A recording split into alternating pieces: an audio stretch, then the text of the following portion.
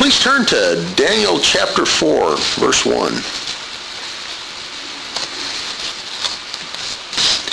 While you're turning, Paul Dixon, the president of Cedarville College, was successful and sensed he was filled with pride.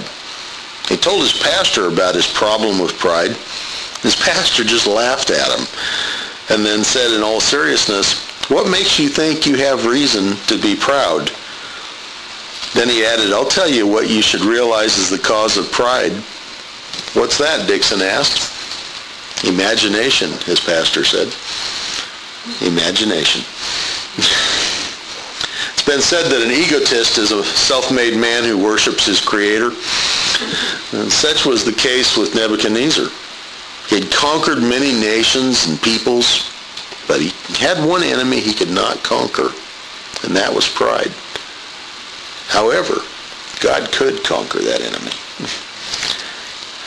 We're in the part of Daniel that has a particular message for the Gentile world, and in the last chapter, God delivered Daniel's three friends when they refused to worship an idol. In this chapter, God shows that he's greater than any world power, that he can humble the most mighty of individuals.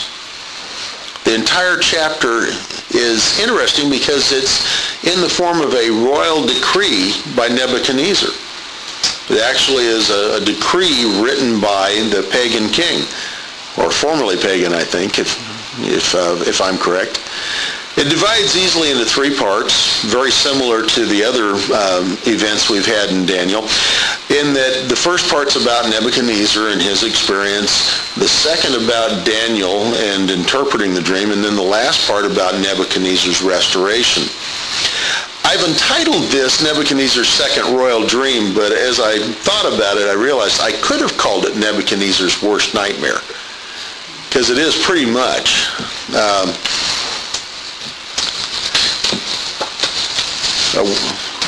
Definitely his worst nightmare. Okay, so starting in verse 1. Nebuchadnezzar the king, to all the peoples, nations, and men of every language that live in all the earth, may your peace abound. It seemed good to me to declare the signs and wonders which the Most High God has done for me. How great are his signs, how mighty are his wonders. His kingdom is an everlasting kingdom, and his domain is from generation to generation. In this royal decree, in the first person, so we have the actual report of Nebuchadnezzar himself, he addressed everybody, everywhere, at least throughout his entire kingdom, perhaps even beyond. And as usual in salutations, he greeted them, wishing them peace. But the purpose of his decree, he said, is to explain the signs and wonders that God had done for him. He started off by briefly praising God for his great signs, mighty wonders, and everlasting kingdom in poetic form. Didn't know that Nebuchadnezzar was a poet. He had that in common with Nero, I guess. And then he began to relate his dream. Now, first of all, he goes into the circumstances. He said, I, Nebuchadnezzar, was at ease in my house and flourishing in my palace. I saw a dream, and it made me fearful. And these fantasies as I lay on my bed and the visions in my mind kept alarming me. So I gave orders to bring into my presence all the wise men of Babylon, that they might make known to me the interpretation of the dream. Then the magicians, the conjurers, the Chaldeans, and the diviners came in, and I related the dream to them. But they could not make its interpretation known to me. But finally Daniel came in before me, whose name is Belteshazzar, according to the name of my God, in whom is the spirit of the holy gods. And I related the dream to him, saying, O Belteshazzar, chief of the magicians, since I know that a spirit of the holy gods is in you, and no mystery baffles you, tell me the visions of my dream which I have seen, along with its interpretation. Nebuchadnezzar was at a point in his life where he was at ease. He was prosperous. The Aramaic word translated flourishing here means to be green or leafy, which is in keeping with the rest of the chapter. But I was flourishing like a plant, he said. 20, maybe even 30 years may have elapsed since the events of chapter 3. So we have a fairly good sized gap here. A lot had happened in there. Nebuchadnezzar had defeated the Assyrians and the Egyptians that had come against him at Carchemish. He defeated them in 605 BC. He had defeated the Egyptians again under Pharaoh Hophra in 588-87 BC. He had destroyed Jerusalem when it rebelled against him in 587-86 BC. And there was a future campaign, but it hadn't happened yet, if it's 20 years after anyway. And that's the siege of Tyre, close to in modern day, what's now modern day Lebanon. That was not yet to happen until 573-71 BC. So there's a window of time here that was fairly quiet in Nebuchadnezzar's life. He had completed multiple building projects, and he could look with some degree of satisfaction upon his accomplishments. And actually, it's very interesting because in terms of inscriptions and history and campaigns, there is a period of time between 582 BC and 575 BC, quiet in Nebuchadnezzar's life. Silent, a matter of fact. 7-year window where an illness could fit because nothing much was going on in his life. The dream, if I'm right about 582 BC, the dream would have been 1 year earlier, 583 BC, and that would have made Daniel almost 40 years old. So he's, our teenager has grown up in court, and he's now pretty much at his peak. Nebuchadnezzar had dreams that frightened him. The word in the original there means more like startled. It shook him up. It's been translated, the visions and images that passed through my mind terrified me. And the fact that it's using plurals here, fantasies, visions, kept alarming me, all indicate this dream was recurring. He had seen it again and again, like his earlier dream. Now he ordered all the wise men to be brought to him to provide an interpretation. All the classes of Babylonian wise men, just like before, failed to provide Nebuchadnezzar with an interpretation. So he sought out Daniel, also known as Belteshazzar. He came and the king told his dream. By the way, Daniel, known as Belteshazzar. Daniel really prefers that Hebrew name. He never uses Belteshazzar of himself. And even the Babylonians who are using his new name, Belteshazzar, they were compelled to use his Hebrew name for clarity's sake. They had to say Daniel, who is called Belteshazzar. He just doesn't, he never really assimilated. And you got to love that about him. The phrase, according to the name of my God, probably meant that Nebuchadnezzar's name also in some sense contained the same divine name as Daniel's Babylonian name. The name Nebuchadnezzar means Nebu has protected my inheritance, and Belteshazzar means Bel, protect his life. And Bel actually just means Lord. It's the same as it's an Akkadian word, but it's very same as Baal in the Old Testament, meant Lord of this, Lord of that. It's a title, not a name, and it could have been used either for the chief god Marduk or for Nebu, his son. So if Daniel's name included Bel in there, then it's just saying Lord protect his life, and it could have been any of the Babylonian gods. So that's all the connection he's saying. Nebuchadnezzar's not actually still saying that he's a worshiper of Nebu. He's just saying that's part of my name.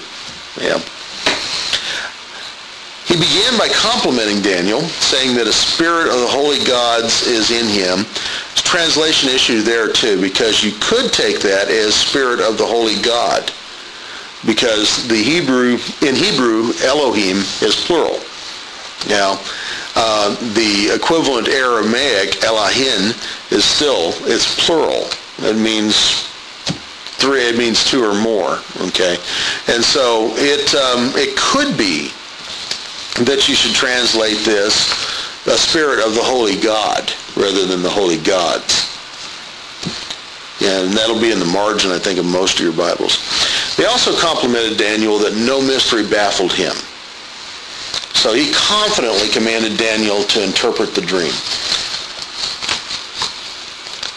which he began to relate. It begins with a great tree. Now these were the visions in my mind as I lay on my bed. I was looking, and behold, there was a tree in the midst of the earth, and its height was great. It grew large, it became strong, and its height reached to the sky. It was visible to the end of the whole earth.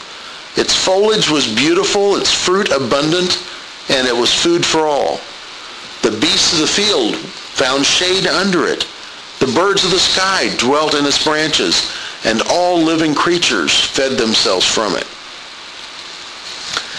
May be reflected in your Bible, maybe it won't be, but verses 11 and 12 there are in poetic form. And describing this beautiful large tree. Now, Ezekiel had used the same sort of imagery to describe the Assyrian Empire. And this is something that Daniel would have recognized right away, that a tree and a kingdom in Scripture are oftentimes equated. For instance, in Ezekiel 31, behold, Assyria was a cedar in Lebanon, with beautiful branches and forest shade, and very high. Its top was among the clouds. The waters made it grow, the deep made it high. With its rivers it continually extended all around its planting place and sent out channels to all the trees of the field. Therefore its height was loftier than all the trees of the field. Its boughs became many and branches long because of many waters as it spread them out. All the birds of the heavens nested in its boughs, and under its branches all the beasts of the field gave birth, and all the nations lived under its shade. So it was beautiful in its greatness and the length of its branches, for its roots extended to many water. Ezekiel was describing the Assyrian Empire, but you notice how he's using the same sort of language, that it's spreading out like a tree. So tree equals kingdom, or king.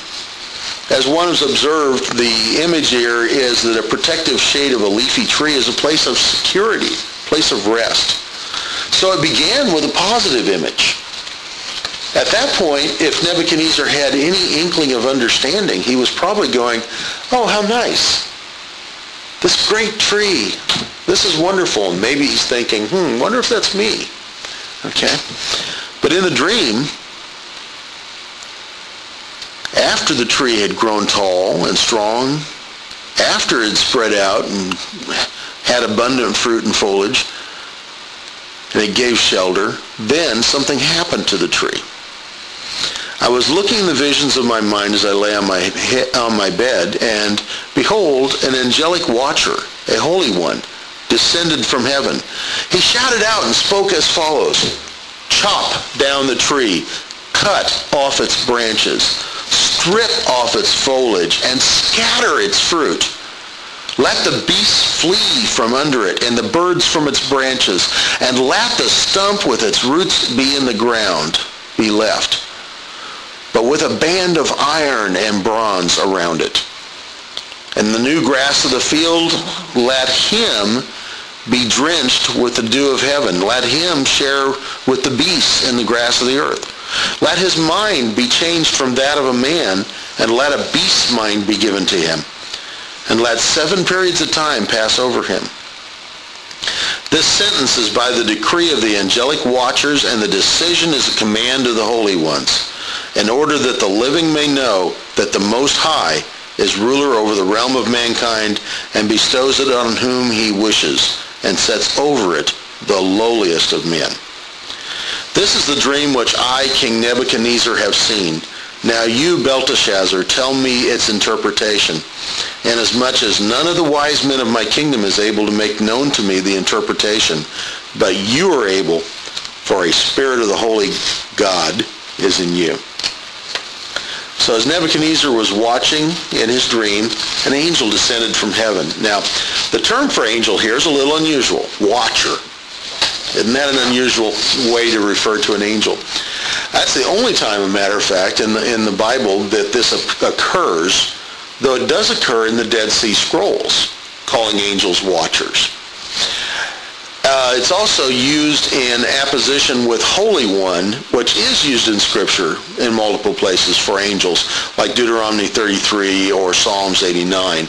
So it's clearly referring to angels. That's why the New American Standard and other translations call it an angelic watcher, though literally it's a watcher.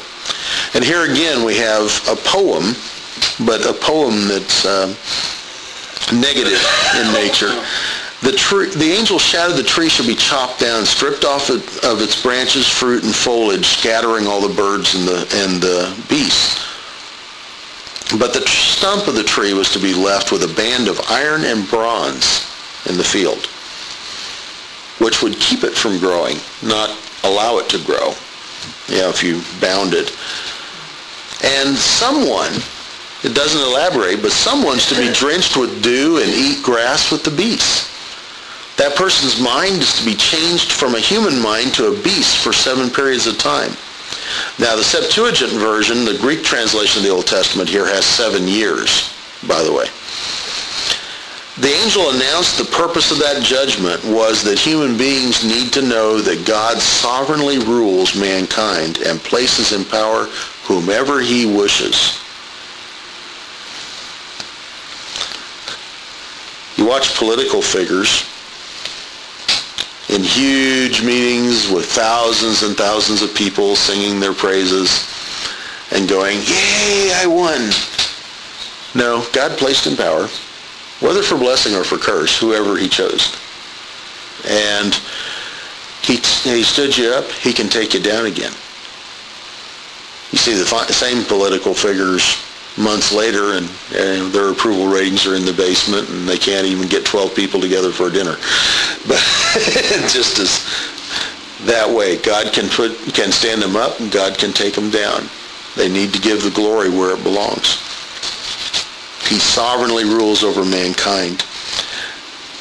And again, Nebuchadnezzar placed his confidence in Daniel, even in the face of the total failure of the Babylonian wise men. Now we get into the Daniel section here. That Daniel moved to interpret this dream. In verse 19. Then Daniel, whose name is Belteshazzar, was appalled for a while as his thoughts alarmed him. The king responded and said, "Belteshazzar, do not let the dream or its interpretation alarm you." Belteshazzar replied, "My lord, if only the dream applied to those who hate you, and its interpretation to your adversaries.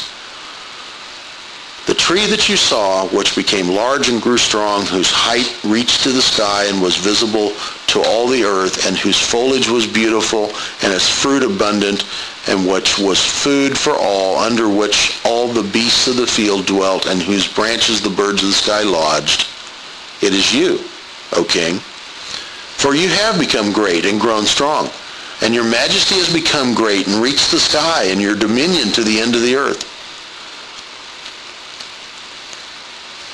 Daniel was alarmed at the dream, and he only delivered the interpretation after encouragement from Nebuchadnezzar.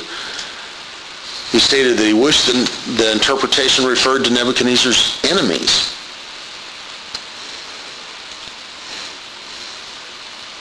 Daniel had something that is lacking sometimes in us. Sometimes when we deliver the message, that some person is sinning and is going to encounter God's wrath because of that sin. The thing that's lacking is not our truth or our boldness. The thing that's lacking is our tears.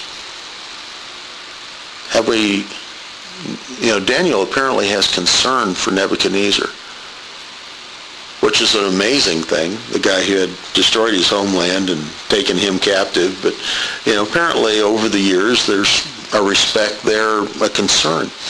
And Daniel was appalled at the message he's going to have to deliver. Said that he was appalled for a while, that he was speechless. And Nebuchadnezzar had to encourage him.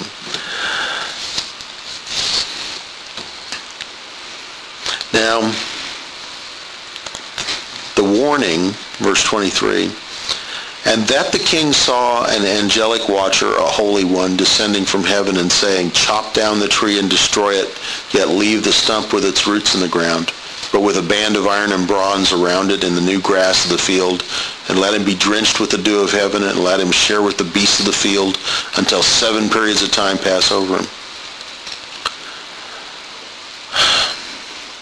This is the interpretation, O king, and this is the decree of the Most High, which has come upon my lord the king, that you be driven away from mankind, and your dwelling place be with beasts of the field. And you will be given grass to eat like cattle, and drenched with the dew of heaven, and 7 periods of time will pass over you, until you recognize the Most High as ruler over the realm of mankind, and bestows it on whomever he wishes. And in that it was commanded to leave the stump and the roots of the tree, your kingdom will be assured to you after you recognize that it's heaven that rules. Therefore, O king, let my advice be pleasing to you. Break away from your sins by doing righteousness, and from your iniquities by showing mercy to the poor, in case there might be a prolonging of your prosperity.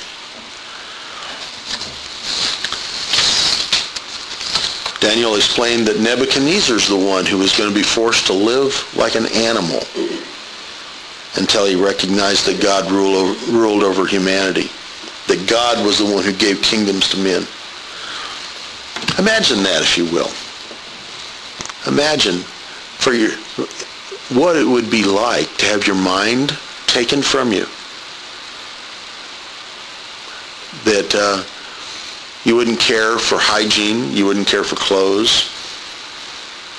You'd run wild in the wilderness, and your fingernails would grow absurdly long, and your hair would grow long and matted, and you eat grass, and you'd just cease to be a human being. You'd think like an animal.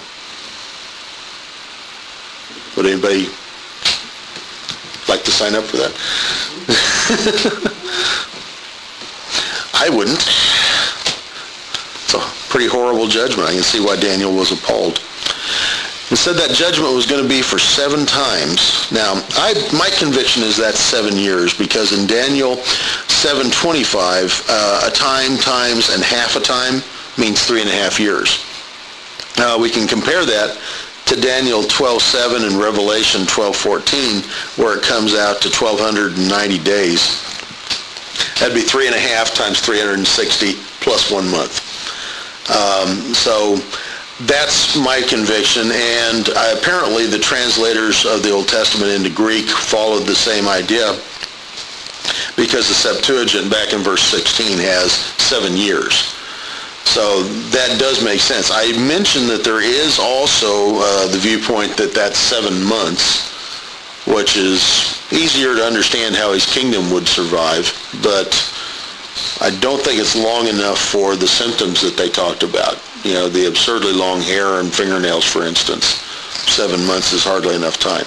So it's interesting, too, just in passing, that God uses animals to describe the world powers of history in Daniel 7. That, with Nebuchadnezzar's dream in chapter 2, it was a glorious statue. When God describes them in chapter 7, it's monstrous animals. So, and what's the scripture called the last world leader, the Antichrist? Calls him the beast. The beast, the wild beast. Yeah. But anyway, Daniel revealed that Nebuchadnezzar would not lose his kingdom. It'd be restored to him when he realized that heaven rules. Heaven's a figure of speech for God. Now, what happened?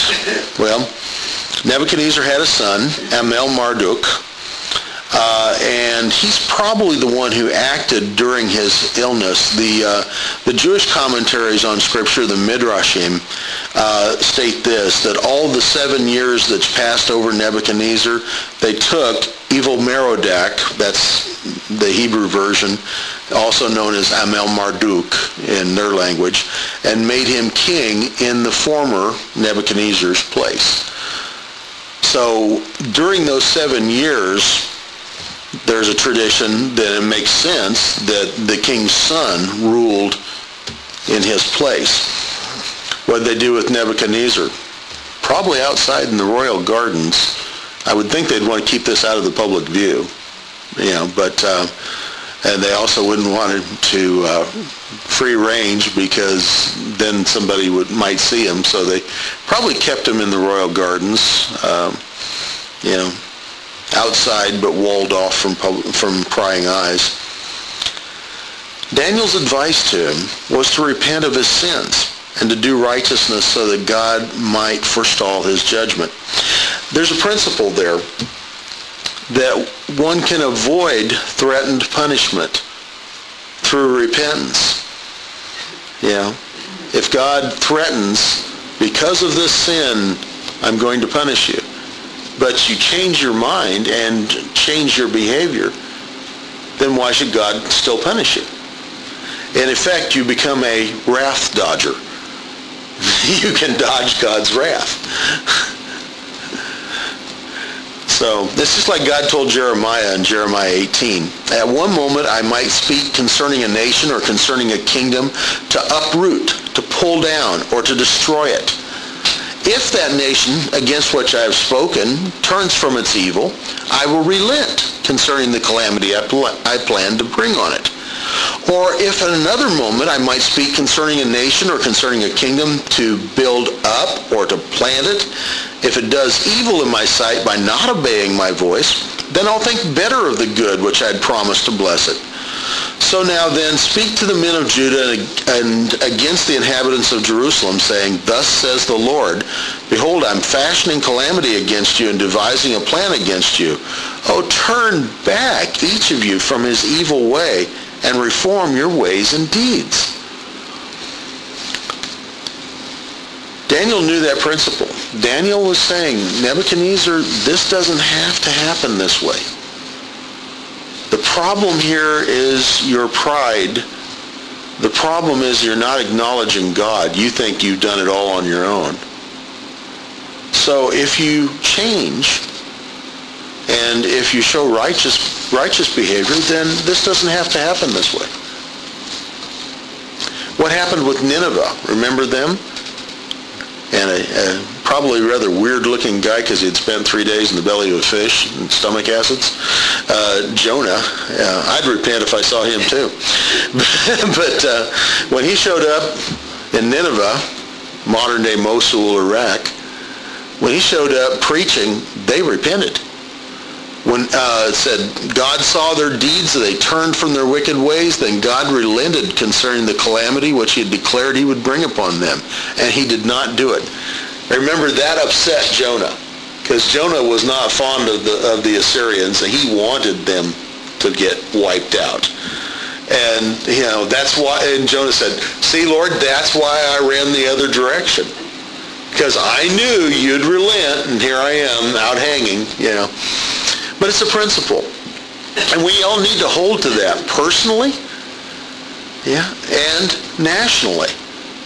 That if we turn, it doesn't have to have, the threatened punishment doesn't have to happen to fall.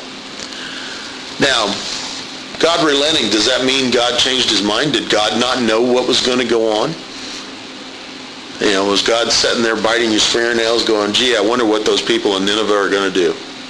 Or what those people in Babylon are going to do? Or what Nebuchadnezzar is going to do? No. God has always been firm that if we repent, he doesn't judge. That's a firm principle. Moreover, he always knew the outcome and planned accordingly. So what looks like a change from our perspective was actually God's plan right from the start. Now, that was good advice Daniel gave him. Unfortunately, Nebuchadnezzar did not heed that good advice. So you pick up in verse 28. All this happened to Nebuchadnezzar the king. Note that the person has changed here. We're now in third person, not first person anymore. Why? Because Nebuchadnezzar was crazy during that time. So he couldn't very well write about it. All this happened to Nebuchadnezzar the king. 12 months later, he was walking on the roof of the royal palace of Babylon. The king reflected and said, "Is this not Babylon the Great, which I myself have built as a royal residence by the might of my power and for the glory of my majesty?" While the word was in the king's mouth, a voice came from heaven saying, "King Nebuchadnezzar, to you it is declared, sovereignty has been removed from you, and you will be driven away from mankind, and your dwelling place will be with the beasts of the field. You'll be given grass to eat like cattle, and 7 periods of time will pass over you until you recognize that the Most High is ruler over the realm of mankind and bestows it on whomever he wishes."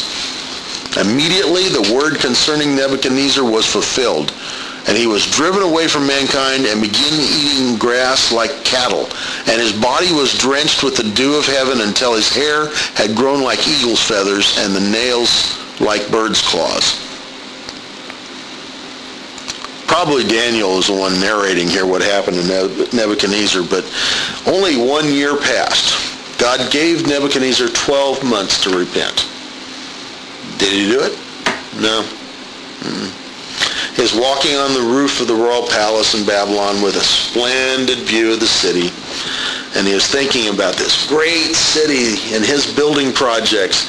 You know, of the bricks that they've excavated from Babylon, 9/10 of them have Nebuchadnezzar's name stamped on them. Yeah, and it just says, "I am Nebuchadnezzar," on every brick. And I read a couple of those inscriptions in translation. I don't read Akkadian, but and I certainly don't read cuneiform. But I found translations online, and every other sentence is like, "I did this, I did this, I did this." Nebuchadnezzar had an eye problem, definitely. He was proud of his accomplishments. And swelling with pride, he says, "Is this not Babylon the Great, which I myself have built?" Really? You didn't have an architect with you, or if you got bricklayers or anything? No, I've done it. "As a royal residence by the might of my power and the glory of my majesty." A lot of chest thumping going on there. Now, God says in Proverbs 6, he hates pride. Pride's one of the 7 things God hates.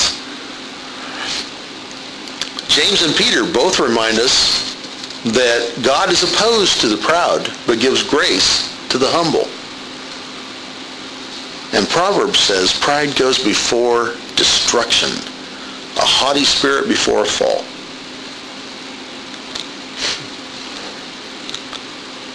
I remember just a small anecdote, but one of those occasional times where we get an ice storm in Dallas, and a friend of mine back when I was young, were out driving around enjoying the fact that you could skid around parking lots and there's nothing there to hit, so we were having fun. Then we got out and we were running and sliding. Steve Mickler, actually. And he was like, "Look," and he slide, and everything, and said, "I'm so coordinated, I can do this," and I'm like, "Be careful." So pride goes before a fall. And he goes, "Humbug." No sooner had he said that than his feet went out from under him. And he fell really hard. So it works. But Nebuchadnezzar had been successful, both militarily and with his building projects. For instance, the Euphrates River was channeled right through the city of Babylon. It doesn't go there today, it's off to one side, but it was channeled right through the city of Babylon. That's no small feat, rerouting the Euphrates. The beautiful Ishtar Gate was furnished with the finest of material. All the bricks were glazed. There were beautiful sculptures inlaid in them of winged lions and that sort of thing. The palace was the height of luxury. He had rebuilt or enhanced 20 temples in the environs of Babylon itself. And the Hanging Gardens that he built because his Persian bride was homesick for the mountains, or lush mountains of Persia. So he built the Hanging Gardens of Babylon, or had them built, I should say. They were considered one of the 7 wonders of the world.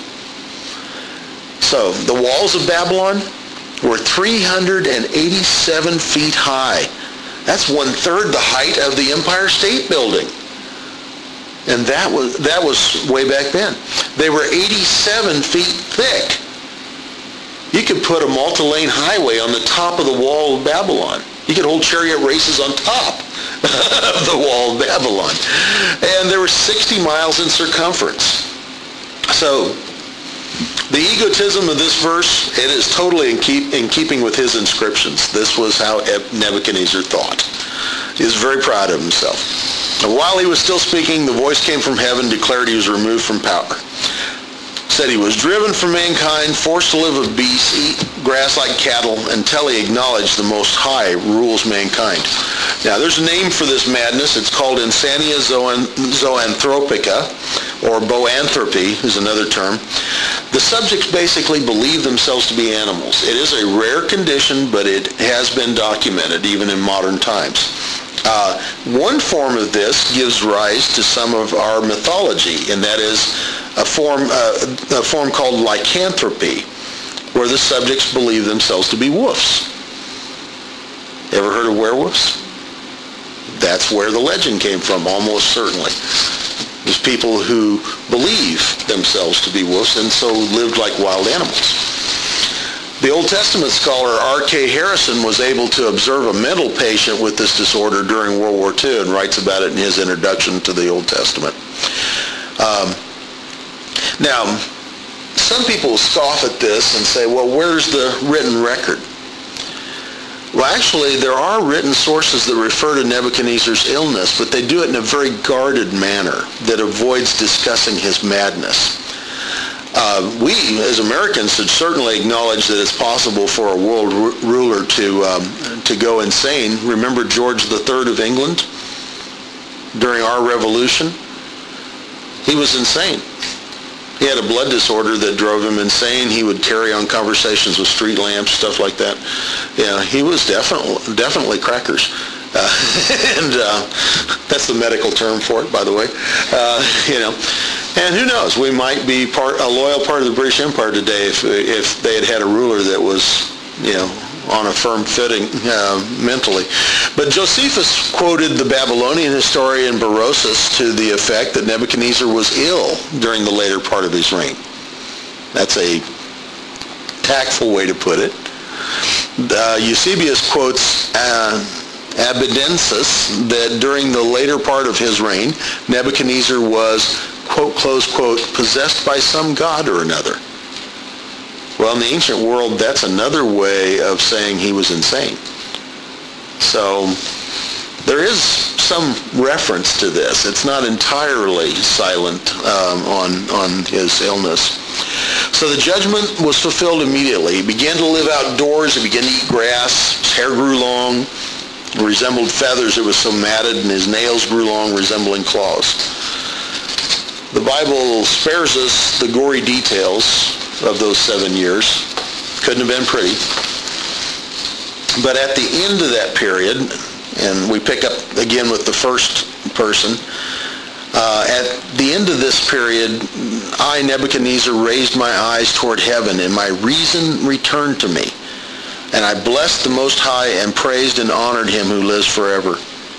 And then this is in poetic form. For his dominion is an everlasting dominion, and his kingdom endures from generation to generation. All the inhabitants of the earth are accounted as nothing, but he does according to his will in the host of heaven. For among the inhabitants of earth, no one can ward off his hand or say to him, what have you done? At that time, my reason returned to me, and my majesty and splendor were restored to me for the glory of my kingdom. And my counselors and my nobles began seeking me out, so I was reestablished in my sovereignty, and surpassing greatness was added to me. Now I, Nebuchadnezzar, praise and exalt and honor the King of heaven, for all his works are true and his ways just, and he is able to humble those who walk in pride. At this point,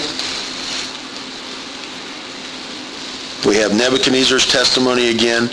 His reason returned to him, and he praised God.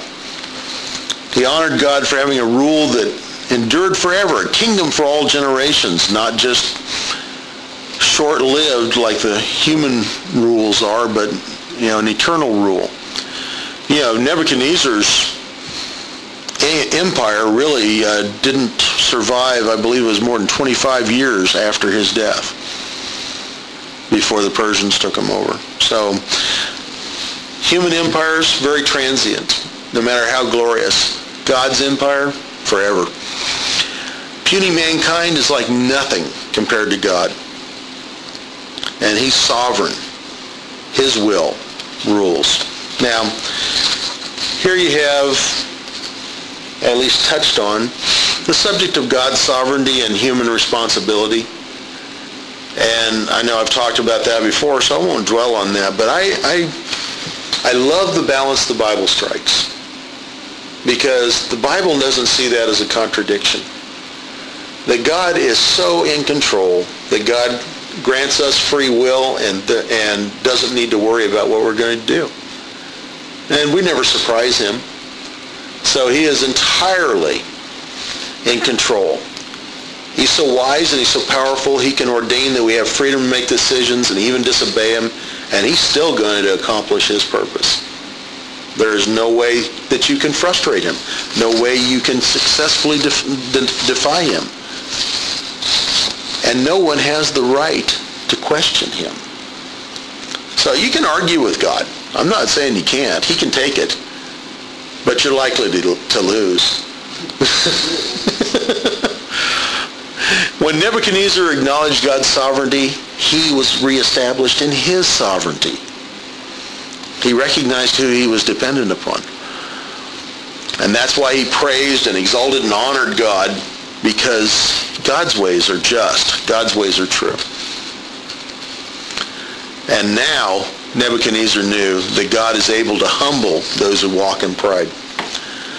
God told Isaiah, I will punish the world for its evil and the wicked for their iniquity. I will also put an end to the arrogance of the proud and abase the haughtiness of the ruthless. And Jesus has the last word. Whoever exalts himself will be humbled. Matthew 23. And whoever humbles himself will be exalted. So now a humbled Nebuchadnezzar gives proper respect to the Most High God, the King of heaven. Someday perhaps we'll meet Nebuchadnezzar in heaven. I have high hopes of that. I really do. Now, it was interesting as I read through the commentators on this. Yeah, there's about an even split. Some think he's going to be there, some think he isn't. I found myself reflecting, I'm sure glad that our eternal destiny is not determined by a committee of theologians. But how do you apply this? Well, prophetically, I think the Antichrist is going to be the epitome of pride. He's going to demand to be worshipped. And he's a beast, the scripture calls him that. But his pride's going to lead to a fall, isn't it? When Jesus Christ comes again, his career is cut short. Personally, how do we apply this? Well, Major Ian Thomas said, make sure that it's God's trumpet you're blowing. If it's only yours, it won't wake the dead, and it will simply disturb the neighbors. Okay, that's true. We need to make sure that it's God's trumpet we're blowing. We're not great. I'm not great. I am certainly not great. Jesus Christ is great. He is the King. He is the one who died on the cross for you. His is the greatness. I think C.S. Lewis summed it up real well. The essential vice, the utmost evil, is pride. Unchastity, anger, greed, drunkenness are mere flea biters in comparison. It's through pride that the devil became the devil. Pride leads to every other vice. It is the complete anti-God state of mind. As long as you're proud, you cannot know God. A proud man is always looking down on things and people. And of course, as long as you're looking down, you cannot see what is above you. Let's go to the Lord in prayer.